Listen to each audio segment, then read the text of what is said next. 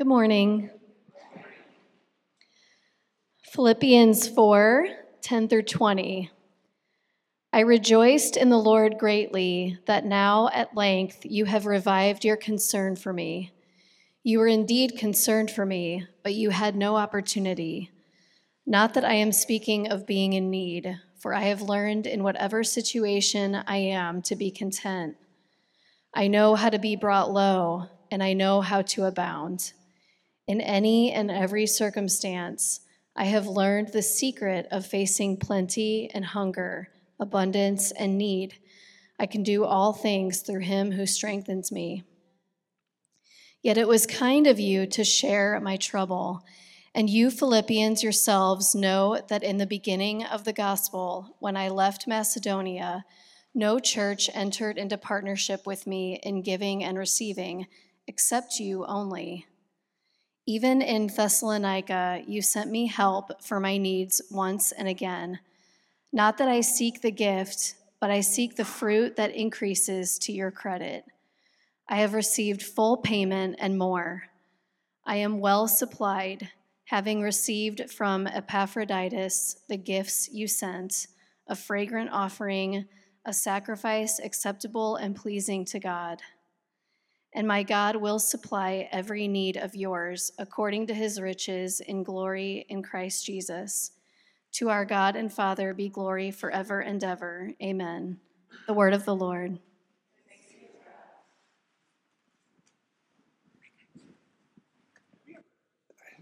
Am I good? There I go. Have you ever thought about how disappointing life is sometimes? On the one hand, there are all kinds of things that we desire but never receive. Even if you believe in God, these might be things that you've prayed for your entire life, but you never got them. And that's disappointing.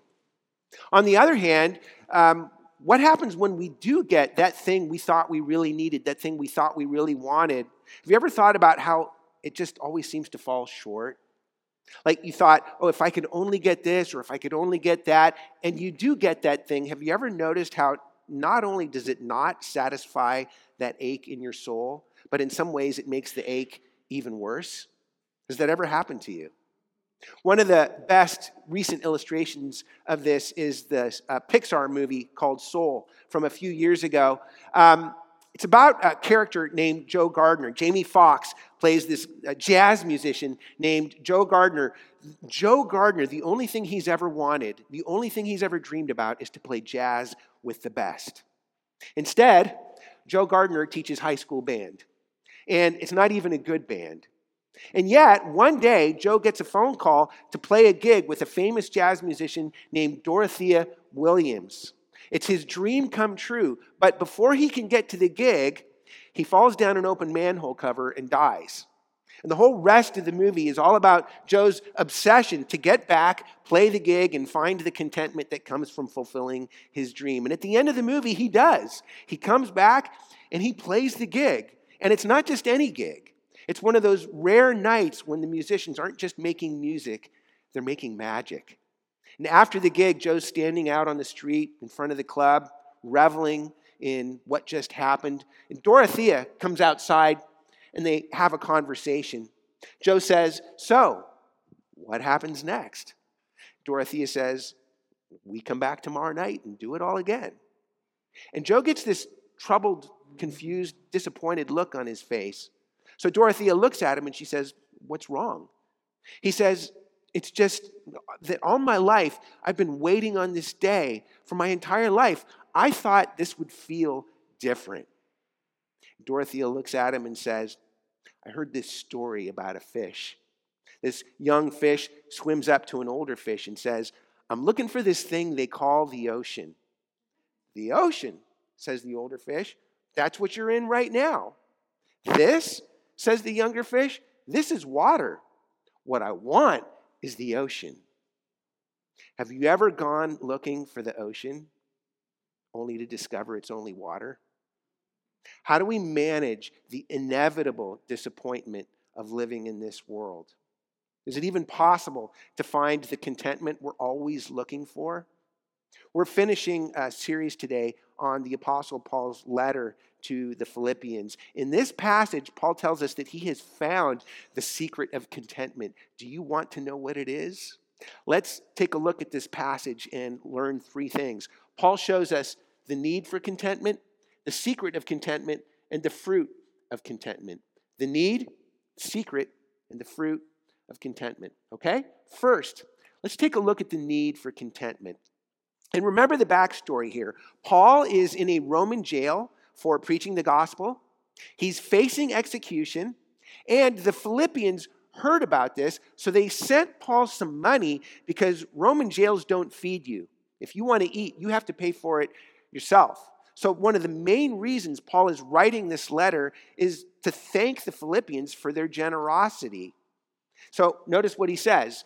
I rejoiced in the Lord greatly that now at length you have revived your concern for me. You were indeed concerned for me, but you had no opportunity. In other words, for whatever reason, the Philippians were unable to support Paul for a season, but now they found a way to start helping him again. So Paul is just saying, thank you. But what he says next is remarkable. He says, not that I am speaking of being in need, for I have learned in whatever situation I am to be content. Now, Paul, he's in jail. Paul has profound material needs at this time. And yet, Paul is saying that he has something in his soul, something that sustains him, regardless of all the other things that are going on in his life. Now, this would be amazing even if the only thing Paul was talking about here was those times in life when we have to go without. You have a need that isn't being provided. You have a desire that is not going fulfilled. That's hard. But Paul is also talking about all those times in life when you get the thing that you thought was going to fix everything, but not only does it not satisfy that ache in your soul, it makes it even worse. You went looking for the ocean only to discover that it's only water. So notice how Paul puts it in the letter, because that's what he's talking about. He says, I know how to be brought low, and I know how to abound. In any and every circumstance, I have learned the secret of facing plenty and hunger, abundance and need. Friends, here's why this is so important for us. Think about all the things in this world that we set our hearts on.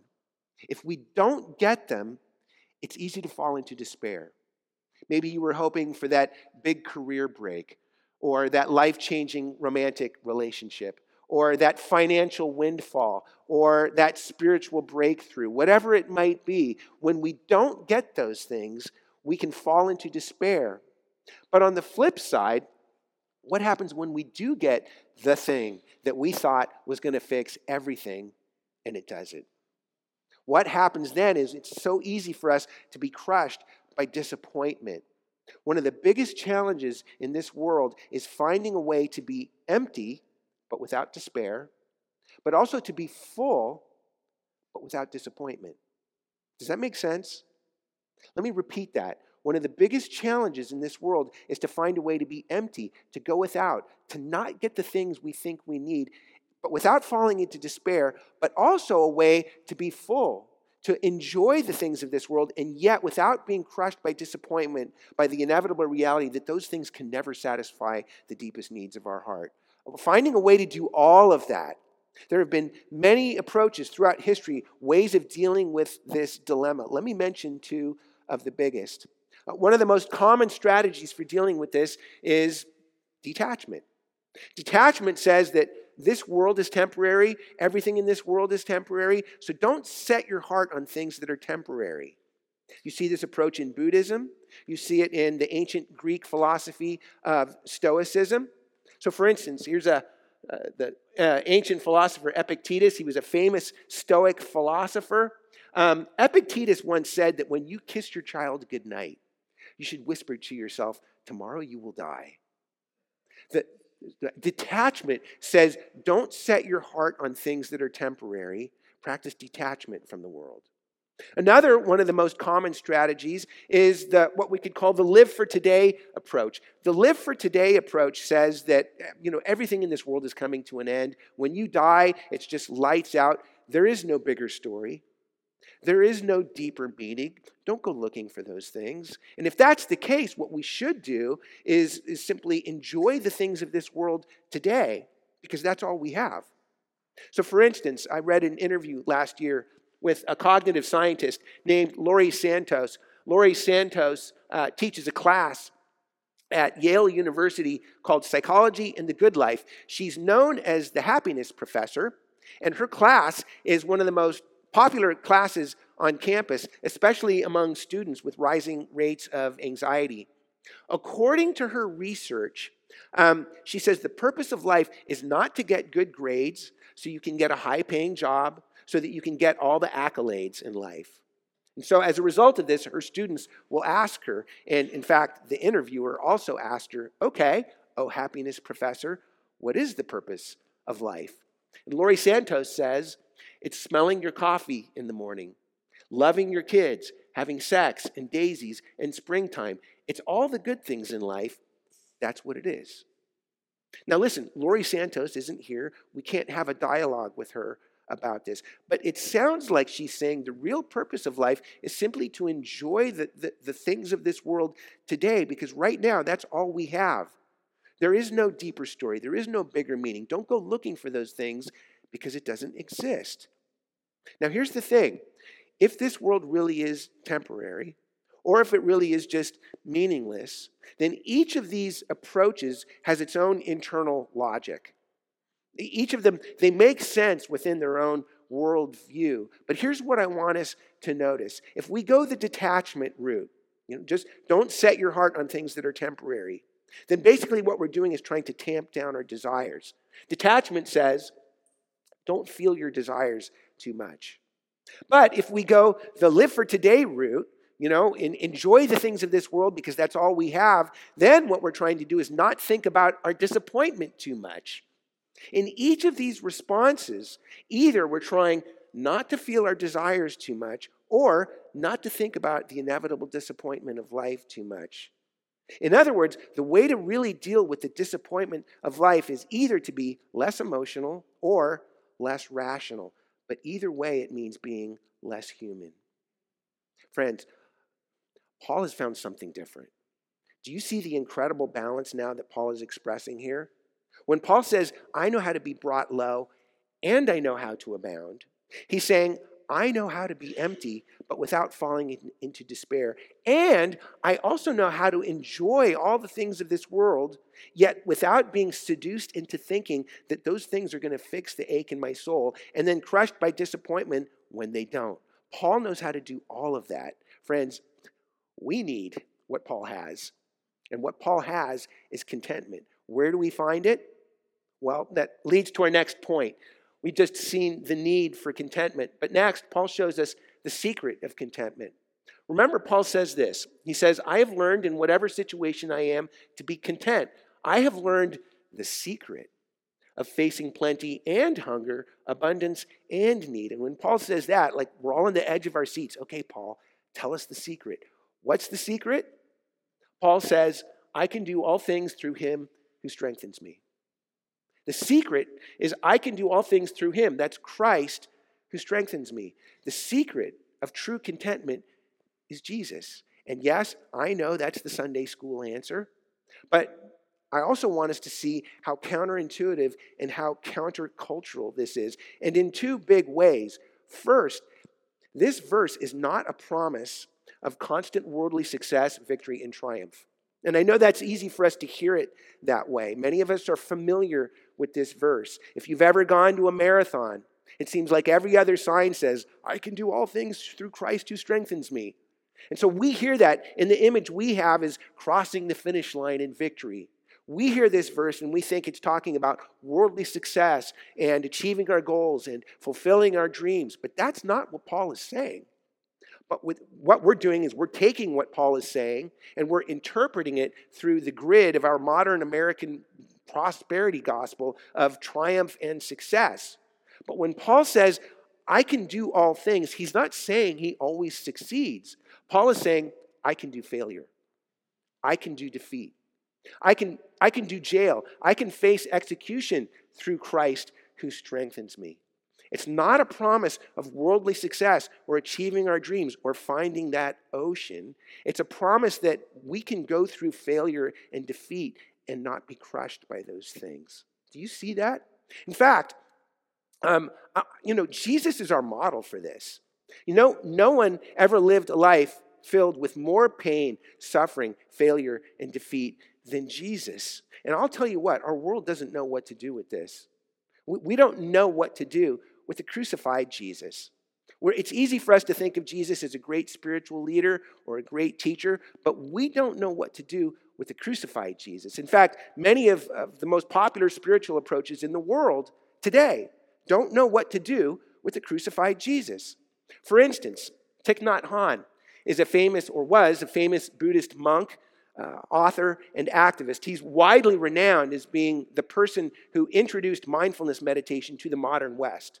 In a book he wrote called Going Home, he said this: "The image of Jesus on the cross is a very painful image for me. It does not convey joy or peace, and this does not do justice to Jesus." Most ways of thinking about this world don't know what to do with the crucified Jesus. The cross confounds all of our normal ways of thinking about life and the world and God. It doesn't fit any of our paradigms. So, for instance, traditional religion says, hey, if you're a good person, if you obey all the rules, then God will bless you with a good life. No suffering for you. Or many spiritual but not religious approaches to life say, look, if you practice meditation, if you do mindfulness, then you will escape suffering and be happy. Secular approaches to life say, look, if we work really hard, then we can conquer the problems of suffering and death through science and medicine and technology. Only the gospel says, yes, suffering is a problem, and Jesus came to deal with that problem. But the way he does it is not through worldly triumph and success. God's love and power do not come into this world through triumph, success, victory. It comes into the world through the cross of Jesus. And when you become a Christian, your life is now shaped by the cross. This is not a promise of worldly success and triumph and victory all the time. It's a promise that when you go through suffering and defeat in life, you can know that God is at work in your life. But the second way that this promise is counterintuitive and countercultural is because this promise from Paul is saying that true contentment doesn't mean self-sufficiency, it means Christ's sufficiency. So for instance, when Paul says, I have learned in whatever situation I am to be content, that word content was a very specific word in the ancient world. It was a word that was used by Stoic philosophers, and it basically meant self-sufficient. Paul is taking their word and he's standing it on its head. He's subverting the narrative of self-sufficiency and saying real contentment is Christ's sufficiency. Think about this. Even though this was 2,000 years ago, do you see how relevant this is for our modern world? Because our world is filled with messages that say, look, not only do you have to escape suffering and be living a life of constant victory and triumph and success and overcoming all the time, not only that, but you have to do all of that in the strength and power of your own inner resources because you are enough. For instance, one of my favorite contemporary writers is a woman named Tara Isabella Burton. She's an expert on American spirituality and also Western culture in general. She just came out with a brand new book called Self-Made, and the subtitle is Creating Our Identities from Da Vinci to the Kardashians. In this book, she goes through the last 500 years and basically traces the history of self-creation, of identity creation, beginning with Renaissance artists and going all the way through people like Frederick Douglass, Andy Warhol, Kim Kardashian, and Donald Trump. It's a brilliant book, and at the very end, she has a great summary of where we're at as a culture. Here's what she says. Our lives are now predicated on the assumption that artful self-expression is not just a moral requirement, it is what we as human beings are for. We are creators of ourselves, of our lives, of the world around us. We take on the divine role of constructing and shaping reality. What we want and who we want to be has become the key to who we really are. Think about all the messages that come at us in our world on a daily basis. Whether it's on billboards or magazine covers, whether it's on social media or TV, whether it's in songs or movies, everywhere we go, it's like the message is constantly telling us, not only must you become the self you were meant to be, you must define and create the self you were meant to be all by yourself. You must do it from scratch. Talk about pressure. Is it any wonder that our world is experiencing skyrocketing rates of anxiety, depression, loneliness, addiction, and suicide, especially among young people? Paul is saying that true contentment is not self-sufficiency, it's Christ's sufficiency. That means that the real strength and power of our lives is not our own inner resources, because those are constantly failing us. That means that no matter how many self-help books we read, no matter how many YouTube videos we watch, no matter how many hours a day we meditate, we will never find true contentment until we stop relying on self and start relying on Christ. Are you looking for contentment today? Real contentment does not mean everything in life always goes our way. It means that even in the very worst circumstances of life, you have something that anchors you deep inside your soul, even when the storms are raging around you. And that something is Jesus, and only Jesus. Now, what would it look like in our lives if we were to stop relying on self and start relying on Jesus? Well, that leads to our last point. Paul has showed us the need for contentment. How can we be empty but not fall into despair? How can we be full and not be crushed by disappointment?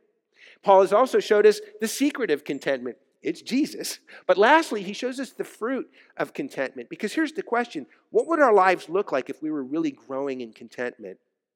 The whole letter to the Philippians is full of examples of this. But in this passage, Paul names one particular thing. Real contentment, he says, looks like generosity. So over and over again in this passage, we see that the Philippians themselves were practicing contentment by showing financial generosity to Paul. One of the main fruits of contentment is generosity. In fact, that makes sense when we think about it, because one of the big reasons we're not generous is because we're so anxious about our own security. And so we cling to our resources. But the more Christ becomes the true inner resource of your life, the more we're able to sacrifice all of our material resources for the sake of others, so that we're no longer relying on those things, we're relying on Jesus. And by the way, this does not mean, let me say this again, this does not mean that material resources are unimportant. Let's not over-spiritualize this. We're embodied creatures. We're going to talk a lot more about that in the weeks to come. That means we need things like food and water and shelter and clothing. Paul is grateful to the Philippians because even though he's perfectly content in Jesus, it's still really good not to starve to death. In fact, one of the things that the earliest Christians were most famous for was the ways that they plowed their material resources into the world around them. For instance, there was a Roman emperor named Julian. Here's a picture of him. Julian hated Christians. He also hated the fact that Christianity was exploding in the ancient world and all these people were becoming Christians. But he also recognized that one of the big reasons that the church was growing so quickly was because they were generous, radically sacrificially generous to all the poor in the ancient world.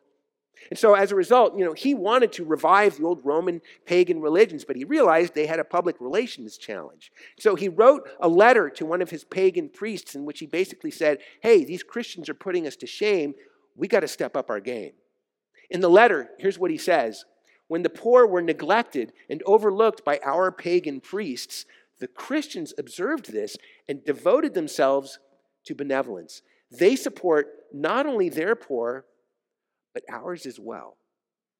Friends, here's the point. One of the main ways that we grow in contentment is by practicing generosity. One of the main ways we grow in contentment is by practicing not self-sufficiency, but Christ's sufficiency. Not depending on ourselves, but depending on Jesus. One of the main fruit of contentment is generosity. In fact, I love the way Paul puts it in this letter. He says, not that I seek the gift, but I seek the fruit that increases to your credit. Think about this. Paul is rejoicing in the generosity of the Philippians. But why? It's because he had something to eat? No. He says, not that I seek the gift for myself, but I seek the fruit that increases to your credit. In other words, the reason that Paul rejoices in the Philippians' generosity is not because it was doing something for him, but because it was doing something for them. They were growing in contentment. They were growing in love, and joy, and peace, and all the rest of the fruit of the Holy Spirit. In fact, we could summarize the whole message like this. God calls us to generosity not because he wants something for himself, it's because he wants something for you. God does not want your money as much as he wants to see you growing and flourishing in the image of Jesus. Because the more we give, the more generous we are, the more we become like Jesus, and the more we experience all the joy and contentment of Jesus. You know, before I was a pastor, I was a jazz musician, which is one of the reasons I love the movie Soul. But in the early 2000s, I was living in New York City. I was playing jazz, and like any other musician, I was just basically scraping by. And yet, eventually, I sensed God calling me into ministry. And the interesting thing was, right before I was getting ready to leave New York and move here to St. Louis to come to seminary, my apartment building wanted to renovate the building and sell it to make lots of money. And as a result, they needed to get all of the tenants, including myself, out of the building. But in New York, you can't just kick people out of their apartment. New York rent control laws mean that they have to buy you out. So as a result of that, my apartment building paid me thousands of dollars to leave my apartment. Only in New York. The greatest city in the world. But here's the thing. You know, I was a Christian, and I had questions about this because I didn't earn this money. It wasn't wages. And I was wondering, well, okay, this is a gift. Do I tithe on this money?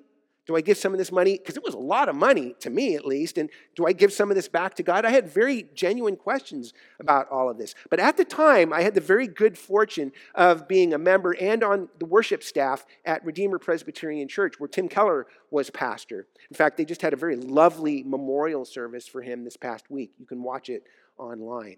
But I was on staff, and because I didn't have a computer at home, I would sometimes go into the office, the church office, in the evenings, and I would work there. And every once in a while, Tim would be there, and I would have a chance to chat with him. And I remember one night in particular, I was there working, and Tim was there, and I had an opportunity to ask him these questions I had about this money I was going to receive. And Tim Keller basically told me, look, it's all a gift anyway. Growing in generosity is one of the main ways that we grow in the image of Jesus. And then he said something I will never forget. He said, besides, giving is fun. Giving is fun. And I had the very strong impression when he said that this is somebody who was not just speaking theoretically. This was someone who was speaking from personal experience. Tim Keller was a generous man. Tim knew the joy and the contentment that comes from generosity. And friends, he wanted that for me. Dear ones, Jesus wants the same thing for all of us. And the way that happens is because on the cross, Jesus practiced the ultimate generosity. You know, in this letter, Paul tells the Philippians, he says, it was kind of you, literally it was beautiful of you, to share my trouble. This word trouble is a word that means affliction or oppression. Literally, it means to be pressed or crushed by something. You know, it's really encouraging when someone shares your trouble, isn't it? Even though you're still suffering, at least you're not suffering alone. On the cross, Jesus came to share our trouble. That means that when you're going through trouble and affliction and oppression, when you're being pressed and crushed, you can know that God is at work in your life, that you are not going through this alone. Friends, even if that was all Jesus was doing for us, that would be wonderful. But Jesus does so much more. Because on the cross, Jesus not only came to share our trouble, Jesus came to bear our trouble. On the cross, Jesus took all of our sins and he poured out his blood. Tim Keller used to say all the time that Jesus did not tithe his blood on the cross. He gave it all. On the cross, Jesus took all of our selfishness, all of our preoccupation with self, all of our anxieties, all of our shame and our guilt. He took all of that upon himself and he poured out his life for us. Jesus was crushed for our sins so that we could be content in his love. Are you looking for contentment today? Friends, do you know this kind of contentment? The contentment that can only be found in Jesus? If you're a Christian, one of the main ways that we grow in contentment is through practicing generosity. It's a way of practicing Christ's sufficiency, of practicing dependency on Jesus. And if you are here this morning or joining us online and maybe you're exploring faith, let me ask you or invite you to ask yourself this question: what am I relying on today? What am I really relying on today? And how's that working out for me? What would it be like for you to shift your reliance onto Jesus? At least give it a shot. You can always have your old anxious life back, but why not try what life is like in Jesus first? Friends, on the cross, Jesus was crushed by our sins so that we could be content in his love. Look at Jesus on the cross. Behold him pouring out his love and his life for you like that. And know, experience, rejoice in the contentment that only comes through him. Would you pray with me? Abba, we praise you today for the joy and the contentment that can only come in Jesus.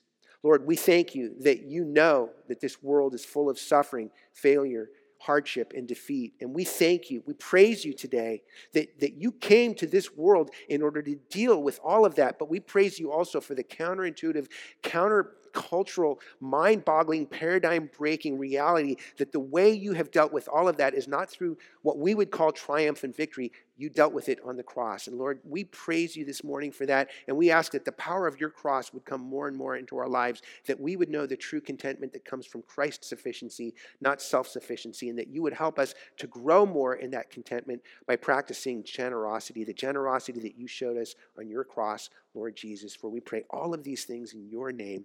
Amen.